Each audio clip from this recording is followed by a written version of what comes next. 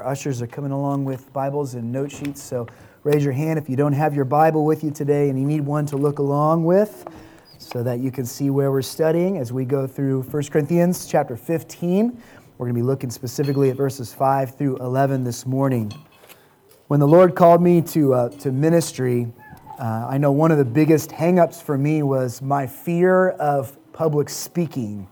And I'm glad that the Lord didn't call me into ministry in this season now, because more than ever, in the world that we live in today, if you make a mistake or do something embarrassing, the odds that the whole world will see that is infinitely greater than it was when I was called to the ministry. Now everybody's walking around with this little high-definition recording device, and you might find that something you do that's embarrassing or foolish will one day end up on a YouTube clip, and you might become famous without even wanting to be.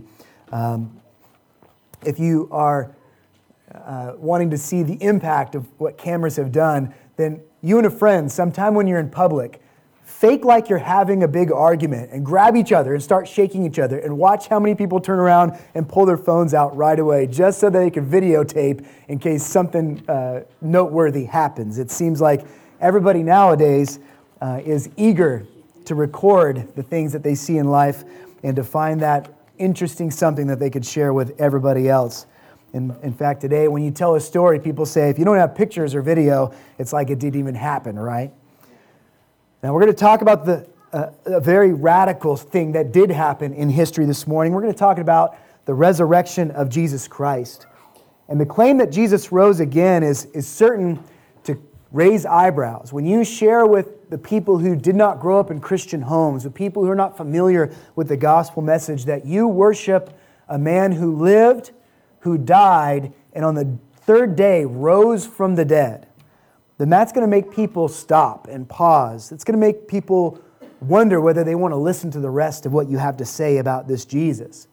And for this reason, God has brought forth many eyewitnesses to tell us what they saw. You're not going to find any video of it on YouTube, but many eyewitnesses have been secured by way of God's divine providence to offer their personal testimony of what was thought by many to be impossible. Is a person saved by proof and evidence? I want to assure you that they are not. Salvation is not an intellectual exercise. So if you are sitting here today and you do not yet follow Jesus Christ, that won't change based on whether or not I present the perfect argument for you. It will change if the Lord grabs a hold of your heart and opens your eyes to the truth that Jesus Christ alone is the way to be near to God. So we have to be careful that we don't get in our minds that in order to save the world, all we have to do is come up with a better argument or a more winsome sermon. That's not how people are saved necessarily. God is the one who saves. God is the one who turns the wicked heart that has no interest in Christ to loving Christ and repenting of their sin. But while we are not saved by mere proof, God is a God of truth, isn't He? And so it glorifies this God of truth to make plain the evidence of the reality of Jesus' resurrection. So we're looking at 1 Corinthians chapter 15 this morning. And I'm going to start a little bit into the passage that Paul preached last week, starting in verse 3, and then we're going to study through verse 11 this morning.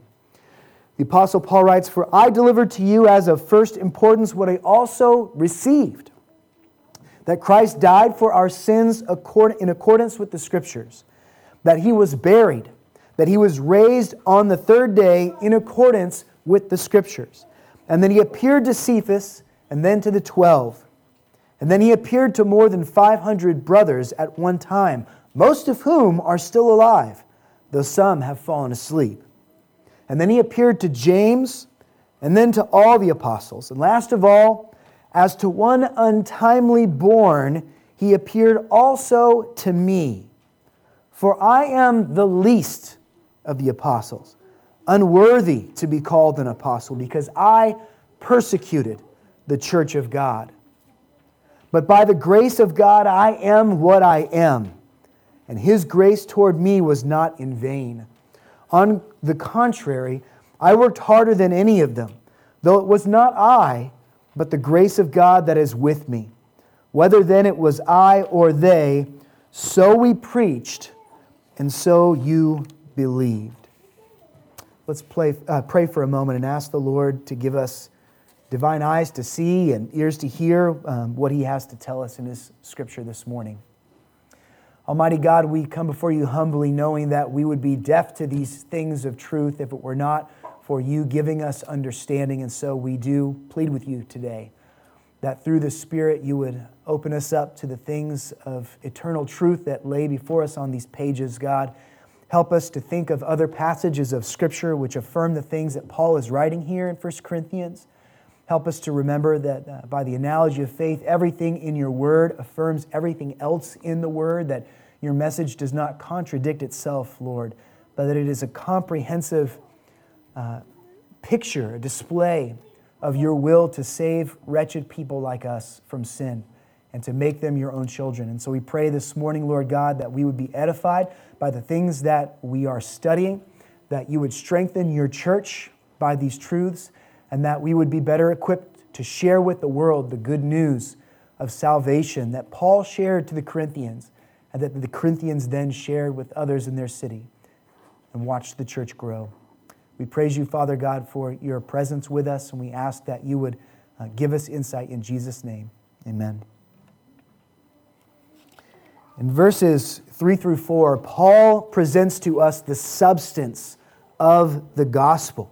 He tells us that Christ died, that He was buried, and that He rose again. And of course, there is more to the gospel than that, but that is the core, basic element of what God did in order to save us. And the fact that God made this effort to save us, the fact that God is able and willing to do this, to make a people for Himself, is indeed good news. That is what the word gospel means. It is good news to sinners like us, to people who break the law of God, who do not always do what is right. But in addition to the substance of the gospel, Paul intends to present validation of that same gospel. And so chapter 15 provides two very important validations for the trustworthiness of this message, which culminates in the resurrection of Jesus Christ. First of all, the Apostle Paul tells us that this gospel happened in accordance with the Scripture. Pastor Paul touched on this last week. The message of the gospel doesn't come out of nowhere, but rather it is a continuation. It is a fulfillment of the things that God had been pointing to throughout the whole of the Old Testament, and even through the words of John the Baptist, who proclaimed that the Messiah surely had come. By it, God has communicated who He is and what He is doing by the Scriptures. He has told us His plan to save, and now Christ comes, and His life and ministry are the exact fulfillment of those established promises and prophecies. So some of the texts that we can look back to are Hosea chapter 6, verse 2. We can look back to the passage of Scripture that I read this morning from Isaiah 53 that declares that Jesus will be a man of sorrow, about that He will indeed suffer in our place for our sins. We could also look to Psalm 16, verses 9 through 10, where it says, "Therefore my heart is glad and my whole being rejoices. My flesh also dwells secure." Those words are probably really familiar to us because we sing a song in worship that is based upon this psalm. Verse 10, "For you will not abandon my soul to Sheol, to the grave, or let your Holy One see corruption." When you read that psalm, you're actually reading a foreshadowing of Christ and His declaration that He knows His Father will not let Him stay in the grave, but that on the third day He will indeed rise. Peter quotes this psalm in Acts chapter 2. When he is preaching right after Pentecost, he affirms that the psalmist was prophetically speaking of the resurrection of Jesus Christ. So there are specific passages of Scripture that point directly to the resurrection. But when Paul says, according to the Scripture, he's also meaning in a more general sense that the concept of the resurrection is tied to the general theme of God's overarching plan for redemption. God intends to bring life from our spiritual deadness. He intends to bring us out of the bondage of slavery, of sin, and into a new life freed from those things. He intends, as Ezekiel tells us from the vision that he was given, to take dead bones and to raise them up and to make them alive so that we might proclaim the greatness of the God that we worship. The resurrection of Jesus Christ and the future resurrection of His followers that is contingent upon His resurrection is no departure from the Word of God. In fact, it is a beautiful incarnation of those prophetic promises. The resurrection bears weight because it is rooted in the Word that God has used to reveal His will to us. Secondly, the resurrection is believable, it is validated because it has been verified by multiple eyewitnesses. And that's what we're going to really focus in on this morning. Why are eyewitnesses important to determining whether a bold claim is true or not? Why does that even matter? It matters because we can't only depend upon our own point of view. People get things wrong. You're going to look at the data available to you, and you're going to see it for the first time, and sometimes you're going to make a wrong decision about things. You're going to read things incorrectly. And so it's important for us to hear from other perspectives, other points of view, from other people's testimonies, that the thing that we think we saw is actually something we saw. People lie and people sin. And so the legal weight of an eyewitness account can be very important in the court of law to verify that somebody's not lying about the thing they claim to be true. This is, of course, contingent on the trustworthiness of the one who is testifying, right? You don't trust the word of somebody who has a reputation for lying again and again and again. Which is why it is a stronger position to have the strength of multiple witnesses. That way you insulate yourself from somebody being particularly good at deception. Christians in our day and age are at a danger of missing the importance of this secondary verification. If for no other reason, then we live in the midst of a society that has over-exaggerated the importance of one's own perspective far beyond its useful parameters. It is not so much the truth that many people in our society seek today. It is my truth that they are looking for. My truth about life. You've heard that phrase before. You've heard people refer to, well, this is my truth and I'm living it. My truth means that that person really only cares about or considers noteworthy their own perspective on life. They're not really looking for an objective truth, a truth that is real for everyone who comes and sees it. Rather, we live in a world where my truth is the only truth that matters. Eyewitnesses don't mean a whole lot in that kind of a world. All I need to know is that I believe it or I want it to be true. Everyone else can just believe whatever floats their boat, but I'm going to believe this. So be wary anytime you hear that phrase, my truth, because no one person here on earth owns the truth. Truth is God's. When objective truth is the aim, what we might call true truth, then the affirmation of multiple witnesses becomes very useful to us. True truth exists outside of the individual, and it is not the special possession of one person. It is there for anyone to see, for anyone who has the eyes to see it.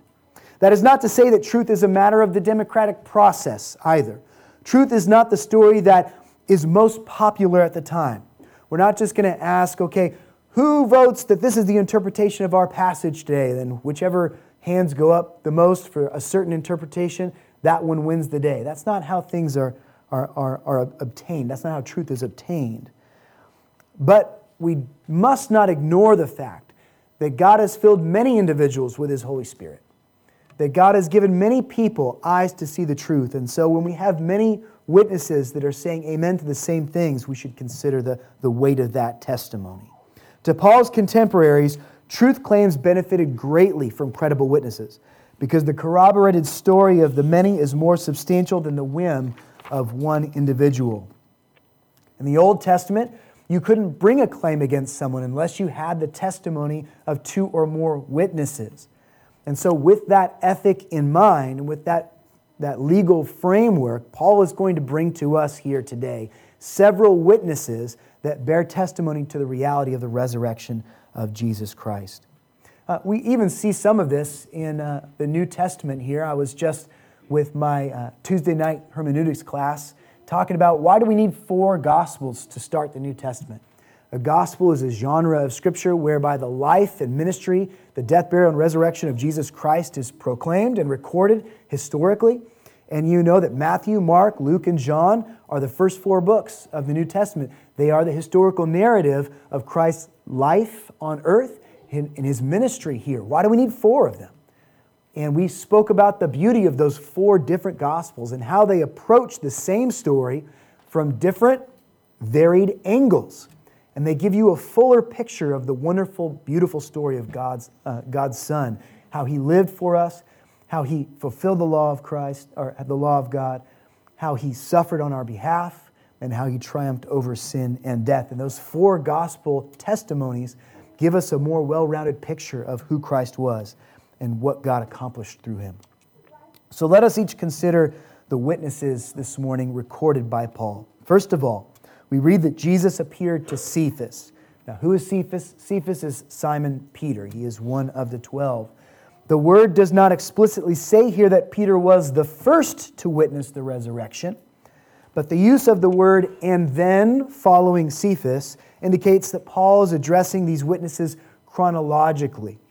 The importance of that approach will become clear in time when we start to see Paul and how he is the last person who received this physical proof that Jesus Christ had risen.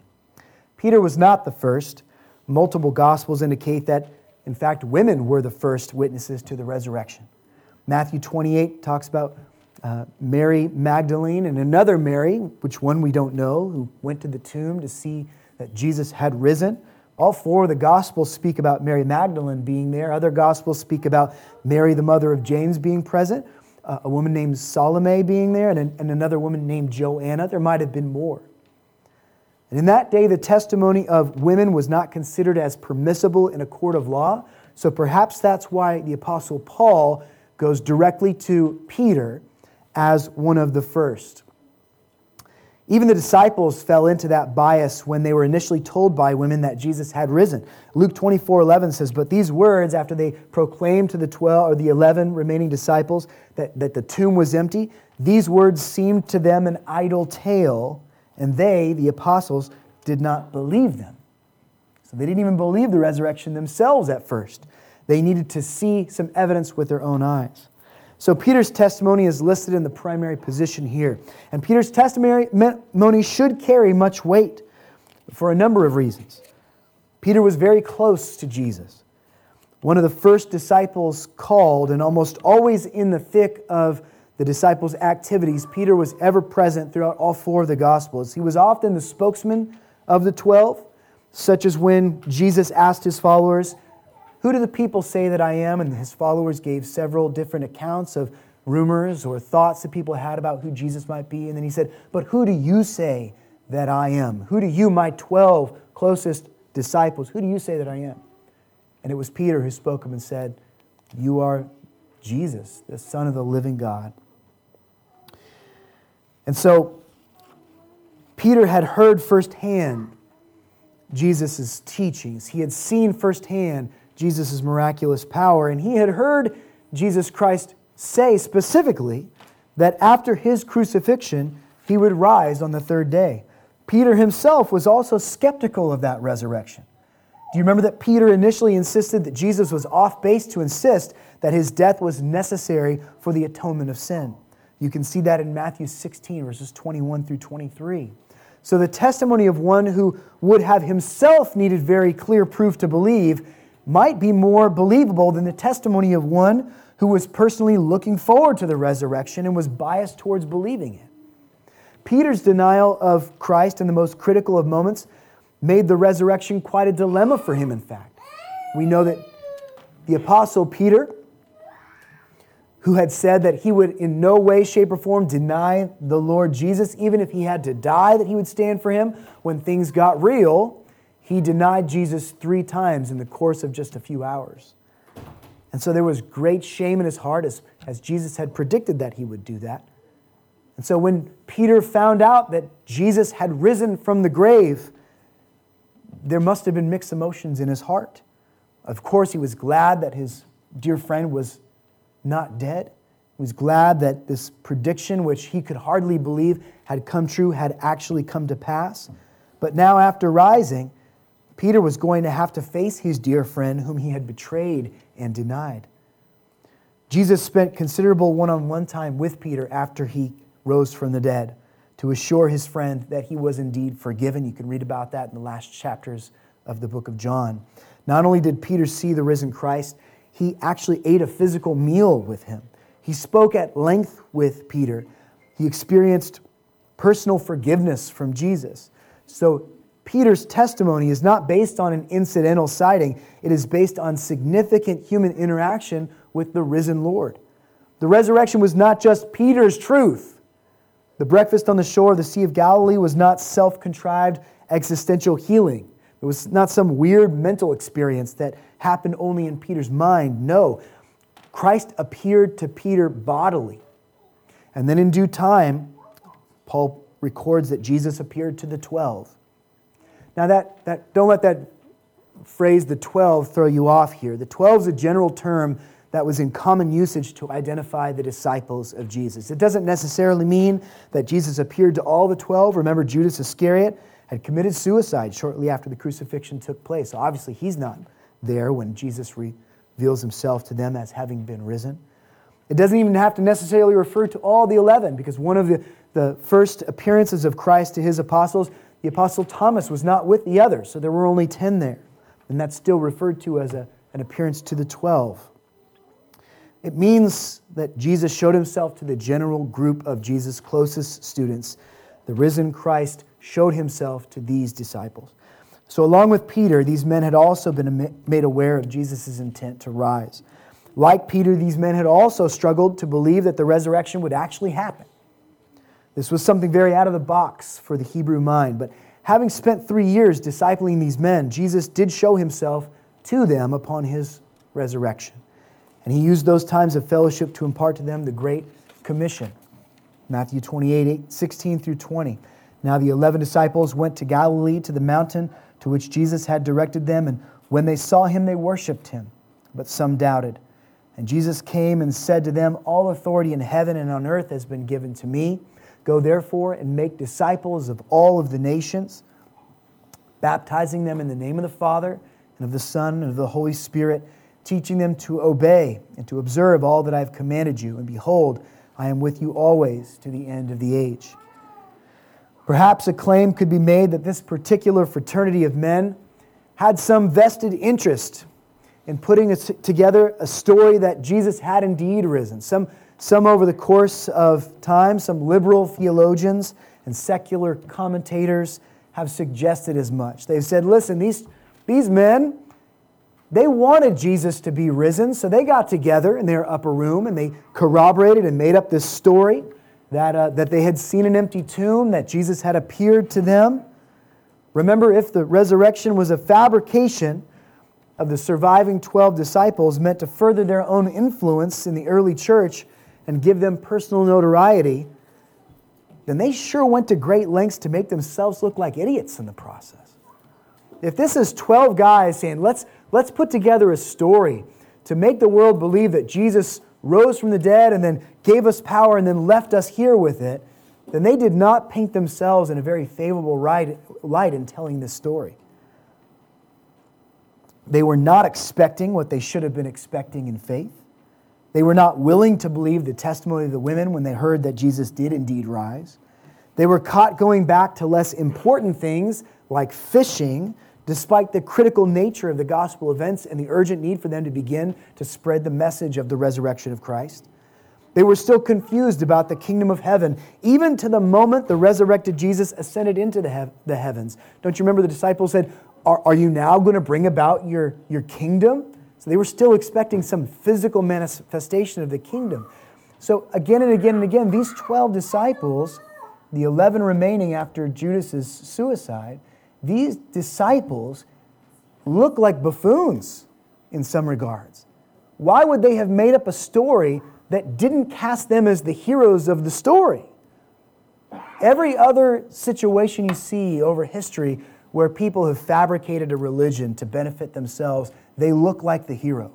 But in Christianity, everybody who's around Christ can only look like a mere mortal compared to Christ. He is truly the focus and the hero of the testimony of these special disciples of Jesus. But perhaps to put to rest the notion that the resurrection was a hoax fabricated by the 12 before it even gained any traction, Jesus also appeared to over 500 brethren at one time. Now this likely did not happen in Jerusalem, for there were only a little more than about 100 believers there at the time of Christ's resurrection. The bulk of Jesus' earthly ministry had happened north of Jerusalem, in Galilee, and it is likely here that Jesus displayed the truth of His resurrection to so many believers. Don't forget in Matthew 26, verses 31 through 32, that Jesus said to them, "You will all fall away because of me this night." This is the night He's going to the cross. It says, "For it is written, I will strike the shepherd, and the sheep of the flock will be scattered. But after I am raised up," Jesus said, "I will go before you to Galilee." So of this great body of witnesses, many were undoubtedly still alive and able to communicate with anyone who was still trying to decide whether the resurrection was real. This group of 500 people, likely in Galilee, saw the risen Christ, and they could say, "We saw Him with our own eyes. We spoke with Jesus. He is not in the grave." And their testimonies would carry weight. And then there is this phrase that Paul uses in verse 6, which is very significant. He says, "Some who have fallen asleep." Of that 500 plus people, some of them had undoubtedly died by the time this is written, probably 20 or 30 years after the resurrection of Christ. And I love that he uses that phrase. You might be mistaken in thinking that, he's just saying they fell asleep as a way to soften the blow of death. But really it's more a reflection on his firm belief that not only has Christ risen from the dead, but all who trust in Christ will one day also raise bodily from the dead. He is the first of many to be resurrected.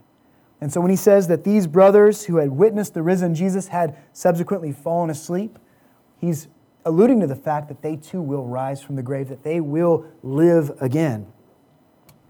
Their perishing is not permanent. While some of these witnesses were no longer living on earth, the vast majority could still be interviewed. They could still be sought out and questioned about the veracity of Paul's claims. And so this was a great bolster to the believability of this wonderful doctrine of the resurrection. Fourthly, Jesus appeared to James. Now there are many James in the New Testament. There were 2 James just in the 12 disciples. James the son of Zebedee and James the son of Alphaeus. But those 2 James aren't the ones who are in view here.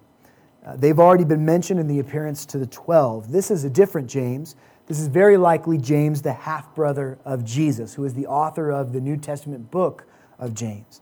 Jesus' personal appearance to his brother is not recorded in any other scripture, although there is an apocryphal gospel named the Gospel of the Hebrews that's kind of like a knockoff of Matthew. It's almost a copy of it in many regards, that mentions that Jesus did show himself to James, but that's not biblical scripture.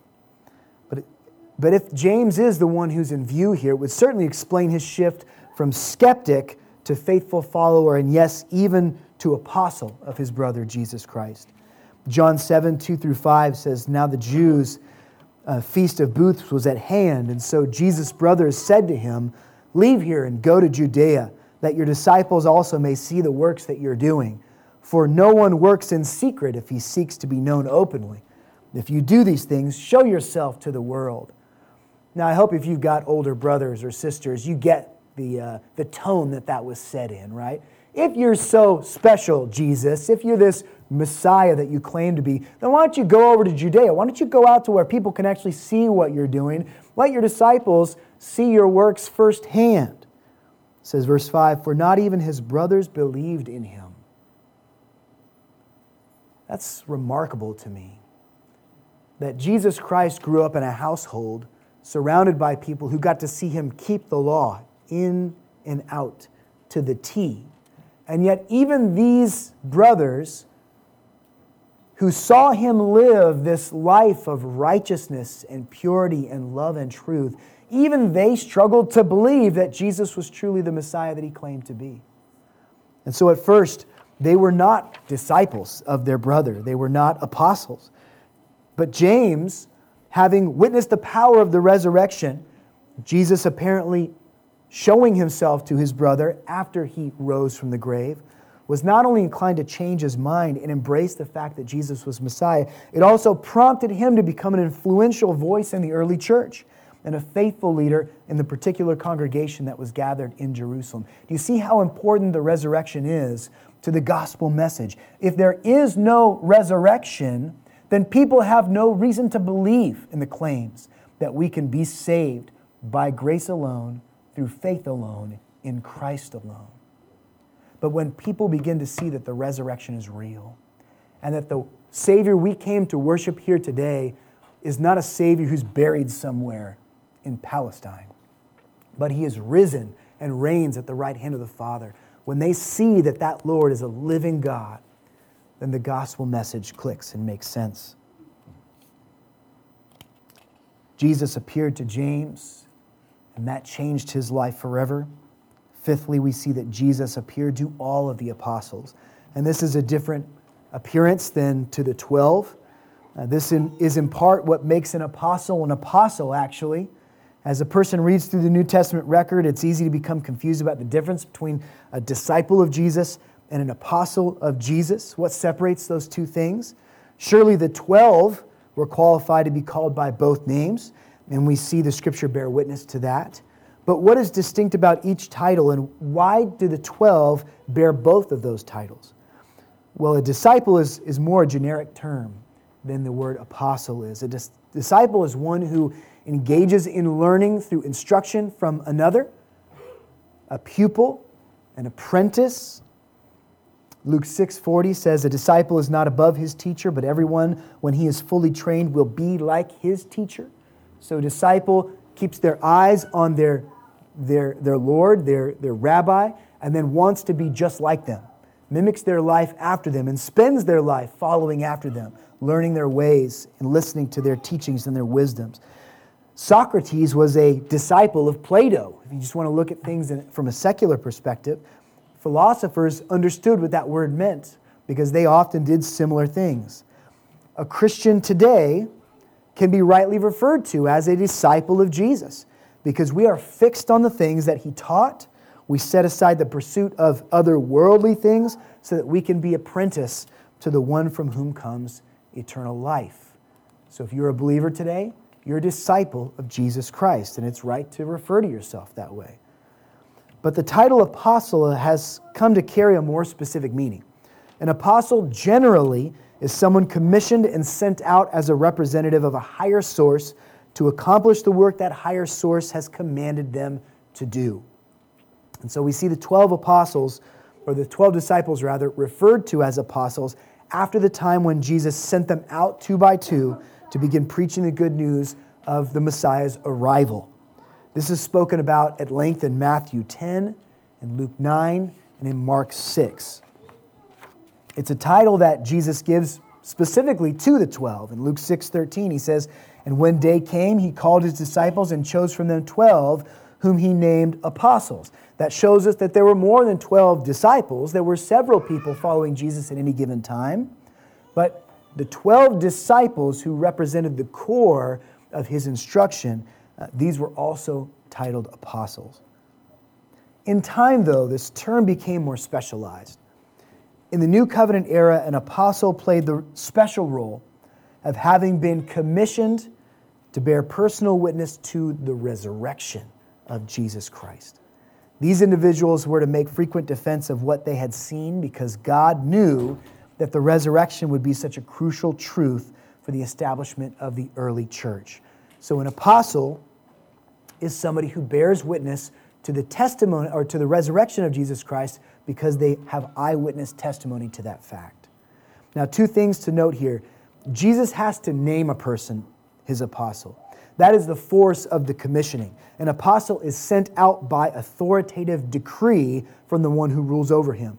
And certainly the apostles did carry a weighty burden and authority during the time of the early church's formation. The apostle Peter refers to himself at the beginning of his letter as an apostle of Jesus Christ, because others would recognize that an apostle was one sent by Christ who bore testimony to the resurrection of Christ. As special revelation concluded, though, as God no longer appeared to people in bodily form, the ability to become an apostle ceased. Now, some today even will try and lay claim to what is often referred to as apostolic succession. Namely, the popes of the Roman Catholic Church will say that they descend from Peter himself, but that office was specifically given as a gift to the early church in a time when the divinity of Jesus needed to be established beyond the borders of Jerusalem. And so there is no apostolic succession today. We are all disciples of Jesus Christ if we trust in him. But I am not an apostle because I stand in this pulpit. I might exercise gifts that God has given to me as a called elder of the church, but I am not rightfully an apostle of Jesus Christ. Exactly what appearance is Paul specifically referring to here when he says that he referred to the apostles? We're not entirely sure. It could be one of the assembled upper room appearances, though that is typically focused on the 12. It could be that he's referring to the shores of Galilee when he appeared not only to Peter but to other apostles who were there, though that appearance is usually narrowed in attention to Peter himself.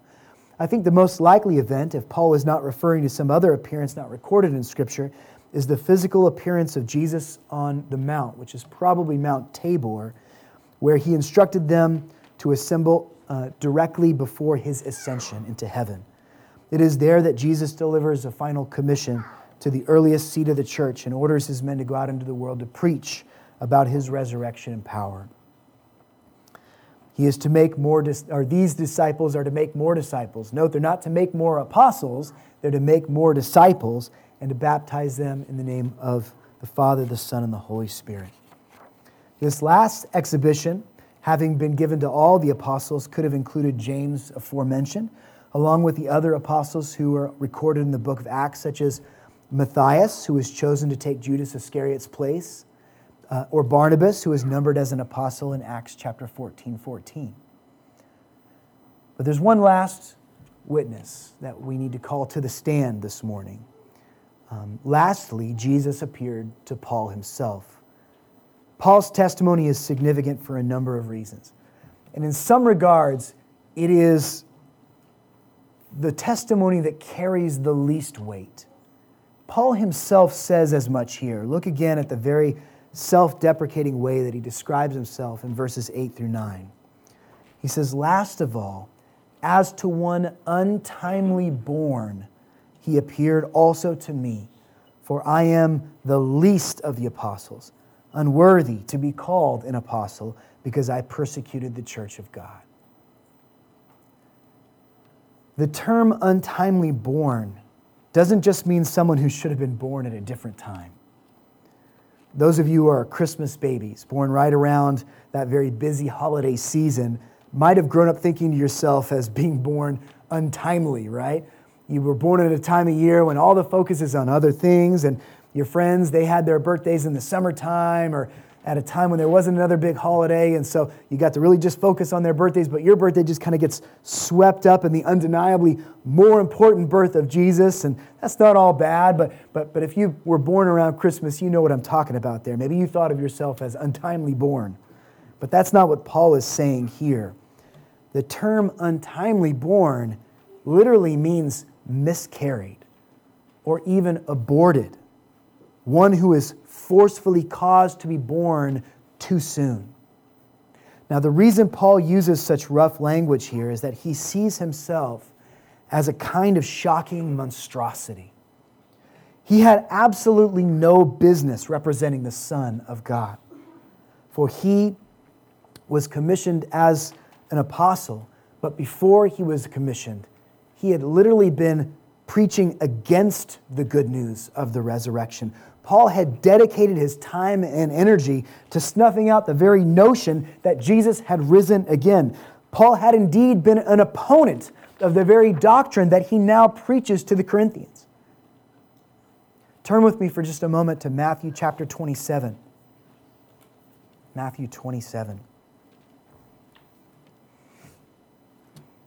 These verses will be on the screen as well, but it is good to have them in front of us in our words. So Matthew chapter 27, beginning with verse 62. It says, "The next day, that is, after the day of preparation, the chief priests and the Pharisees gathered before Pilate." This is right after the crucifixion of Jesus.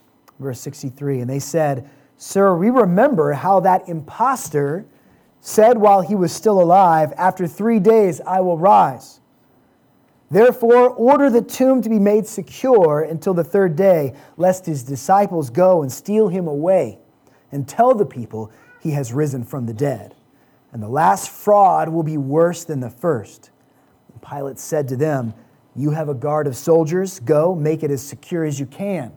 So they went and made the tomb secure by sealing the stone and setting the guard."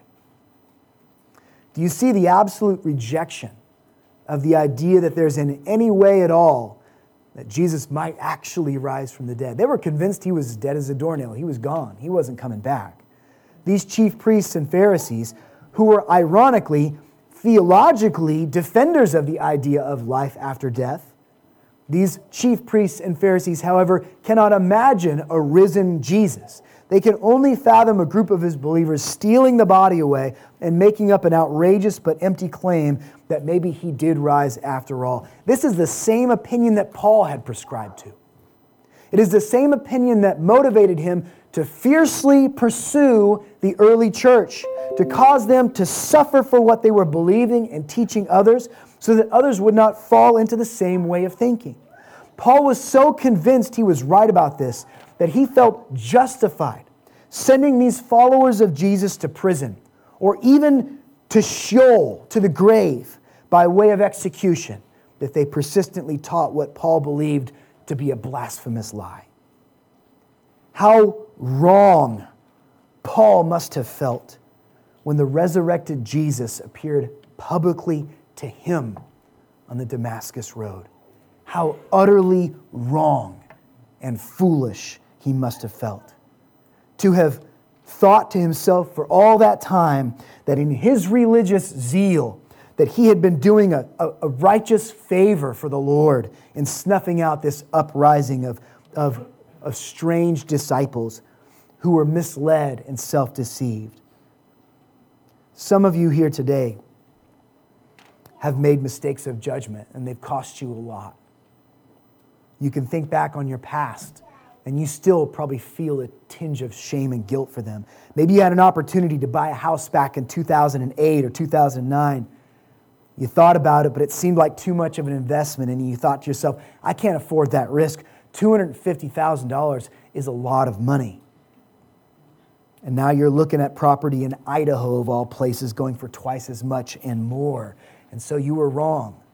And perhaps if you're like me, if you're a man like me, taking care of your family, you think, what better position my family would be in if I had made that decision back then?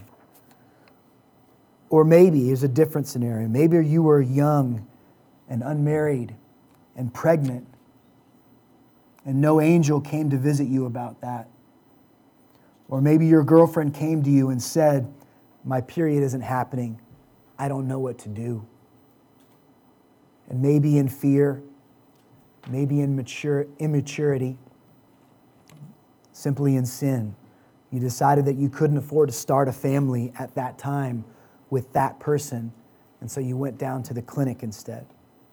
And you sit here today knowing that you were wrong, and you wish so badly that you could take that back. You would give anything to be able to take that back. And that's probably something similar to how Paul felt as he saw the face of Jesus Christ bodily before him. And he stood before Christ with the blood of believers on his own conscience, before the resurrected Messiah that he didn't believe in, and was asked by that same Messiah, why are you resisting me, Paul? Why are you kicking against the goads? Paul had blown it. He had not believed. The evidence was there, and Paul was not a stupid man, but he looked at the gospel message and he said, that is a lie. That's foolishness, and he rejected it. Since it didn't match what he thought was important, not only did he reject it, he tried to eradicate it. He tried to snuff it out. And yet here was Jesus Christ in his risen glory, looking right into Paul's face, calling him to be an apostle. An apostle. Tell the world, Paul. Tell them what you see here today. Tell them that I am alive and that you are wrong. My people won't even believe you at first. They will think it's a trick. But tell everyone that I'm alive. Testify to this truth. And so Paul describes himself here as the least of the apostles, as the last of them. Just as he thought of himself as the chief of sinners, here Paul acknowledges that of all people, he did not deserve to have this responsibility. He had done nothing to merit this kind of favor. So in some regards, Paul's testimony to the resurrection carried the least amount of weight. But in other regards, it carries the most. In choosing to grab hold of Paul, to commandeer his life and thrust him into service for the gospel message that Paul used to hate, Jesus has given us an undeniably powerful, living picture of the transformation that the gospel brings about, not just in Paul's life, but in all who believe. It doesn't matter who you are. You too were Pauline in your rejection of Jesus before the Lord God himself changed your mind. You didn't believe it. You didn't live like it was true until God regenerated you and made you new. And with sin of your own disqualifying you, sin of your own causing you great guilt and shame and pressure, the Spirit grabbed a hold of your heart and made you see that the only hope you have of being near to a perfect and pure God whom you've offended is to hope that Jesus Christ, perfect and holy, has given his own spotless life as a ransom for yours. Paul's inclusion as a witness emphasizes the grace inherent in the gospel message itself. What a vivid picture of God's victorious grace in the life of a man who is destined to lose it all. What a vivid picture of someone on death row, destined to taste the wrath of the Almighty, in an instant changed to such a complete degree that he would go from that point to being dedicated from then on to building the very thing he tried to destroy. And the magnitude of this change was not lost on Paul. He got it. He understood how unlikely he was to be a representative of Christ, washed clean and redeemed by God's own Son. And so he did not waste this redemption. He did not allow his redeemed life to be spent living aimlessly and without purpose. Rather, the grace that he had received prompted Paul to work harder than any other apostle that he knew, striving endlessly for the expansion of the church by the preaching of the gospel and the declaration of Christ's victory. He subjected himself to any number of dangers in his adventures, and you can read about them recorded in the book of Acts, how he was beaten, how he was shipwrecked on several occasions, imprisoned. He was denied the basics of life. He denied himself the luxury of his own personal freedom so that he might better preach the gospel. He set aside his right to salary, lest someone might misunderstand him as a liar, capitalizing on the hopes of those that Jesus had left behind. He worked tirelessly to show people what he had been shown by Christ. We need to be clear on this part. His response, his efforts cannot be misconstrued as work that puts him in a position of deserving something from God. It's not like Paul worked his way back into the favor by working tirelessly. He makes sure that we don't make that mistake of thinking that way by explaining here, as he does in other places, though it was not I, but the grace of God that was with me. It was not something remarkable about Paul, but it was the remarkable grace of Paul working in and through this man that made him the tireless, dedicated apostle that he became. As a man saved by grace, serving his Savior was not payback. It was now simply his nature. He had been transformed to love holier things. And that's what he did for the rest of his life. And so as we conclude, it is fitting that we ask ourselves the question, is my life valid testimony to the resurrection of Jesus Christ? Am I able to testify the way that Paul did? And the answer to that is not exactly. We cannot testify to the physical validity of Christ's rising. We're not apostles, are we? Jesus didn't physically walk into our room and tell us that our life was about to radically change. But the gospel message did. We might not be able to testify to the physical validity of his rising, but we can testify to the efficacy of it. That if Jesus had not risen, we too would still be dead in our own sins. We would be slaves to the things that are detestable to God. We would be walking after the things of destruction rather than basking in the light of God's glory today. And so, yes, we are not apostles, but we have a message to share with the world. We have a testimony of how that same Jesus, risen from the dead, has caused us to break free from the bondage and slavery of sin. We are made new in Christ if we belong to him. And so show the world the changed heart that you have for Jesus. Don't hide that away. Let your neighbors and your coworkers understand that you are a new creation. Don't be afraid to show them how wretched you were before Christ. Don't act like you just raised up like this perfect little child of belief and faith and you never did a thing wrong. But be willing to show your friends, I was just as wretched. And even now, as a redeemed believer, I fail and stumble. And I every day need the grace of Christ to overcome what is natural in me, this sin nature that Adam gave to me as my forefather. Preach the truth of Jesus. And it should be the song of our heart. We sang it earlier, didn't we? Because he lives, I can face tomorrow. Because he lives, all fear is gone. Because I know he holds the future. My life is worth the living just because he lives. So we have looked at several specific witnesses to the resurrection, but your life is proof as well. You are the fallout of the grace that has been poured out into these apostles, into this early church, and the product of that is the church we see before us today. Do not be afraid to testify of Christ's work in you. Let us pray. God, we thank you for your wonderful transforming power. And we know, Lord God, that we were destined for destruction if it wasn't for you intervening. And so we praise you, Lord, this morning that we do not have to be the same person we were before. And we thank you that even this morning, wherever the gospel is preached throughout the world, your Holy Spirit might even be working in the hearts of people who are right now condemned, but in just a few moments will not be. And so we ask, Lord God, that you would continue to save people, that you would use the preaching of your word, the proclamation of truth, to challenge individuals who are not yet in you to ask the question, do I believe in the resurrection of Jesus Christ? Romans 10:9 says that if you believe in your heart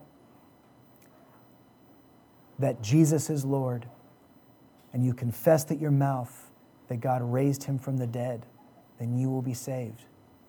And so I pray, Lord God, that you would put that good confession, that good word, into the hearts of some new brothers and sisters today. Lord God, for those who are young in the faith, who do not yet know the power of the resurrection, let us show them how important this doctrine is. Raise up your saints. Let your sons and daughters not remain unaware of how important this is. I praise you, God, for the heart of the Apostle Paul, the pastoral heart of this man who cared about the Corinthians to such a degree that though many of them questioned his apostleship, that he was still diligently committed to writing this letter back to them and showing them how important the resurrection is to their well-being. Father God, let us not forget these things. Let us be a people who are not afraid to keep things simple and to go back to that truth on which our hope is founded. Father, you are alive. And because of that, we do not have to be dead in our sins. We are grateful, God. We rejoice today. We confess we don't deserve this. And we praise you, Lord God, that even though there was nothing we could do to have earned your favor, you have poured it out on us. Help us, God, to not take this for granted. We love you and praise you in Jesus' name. Amen.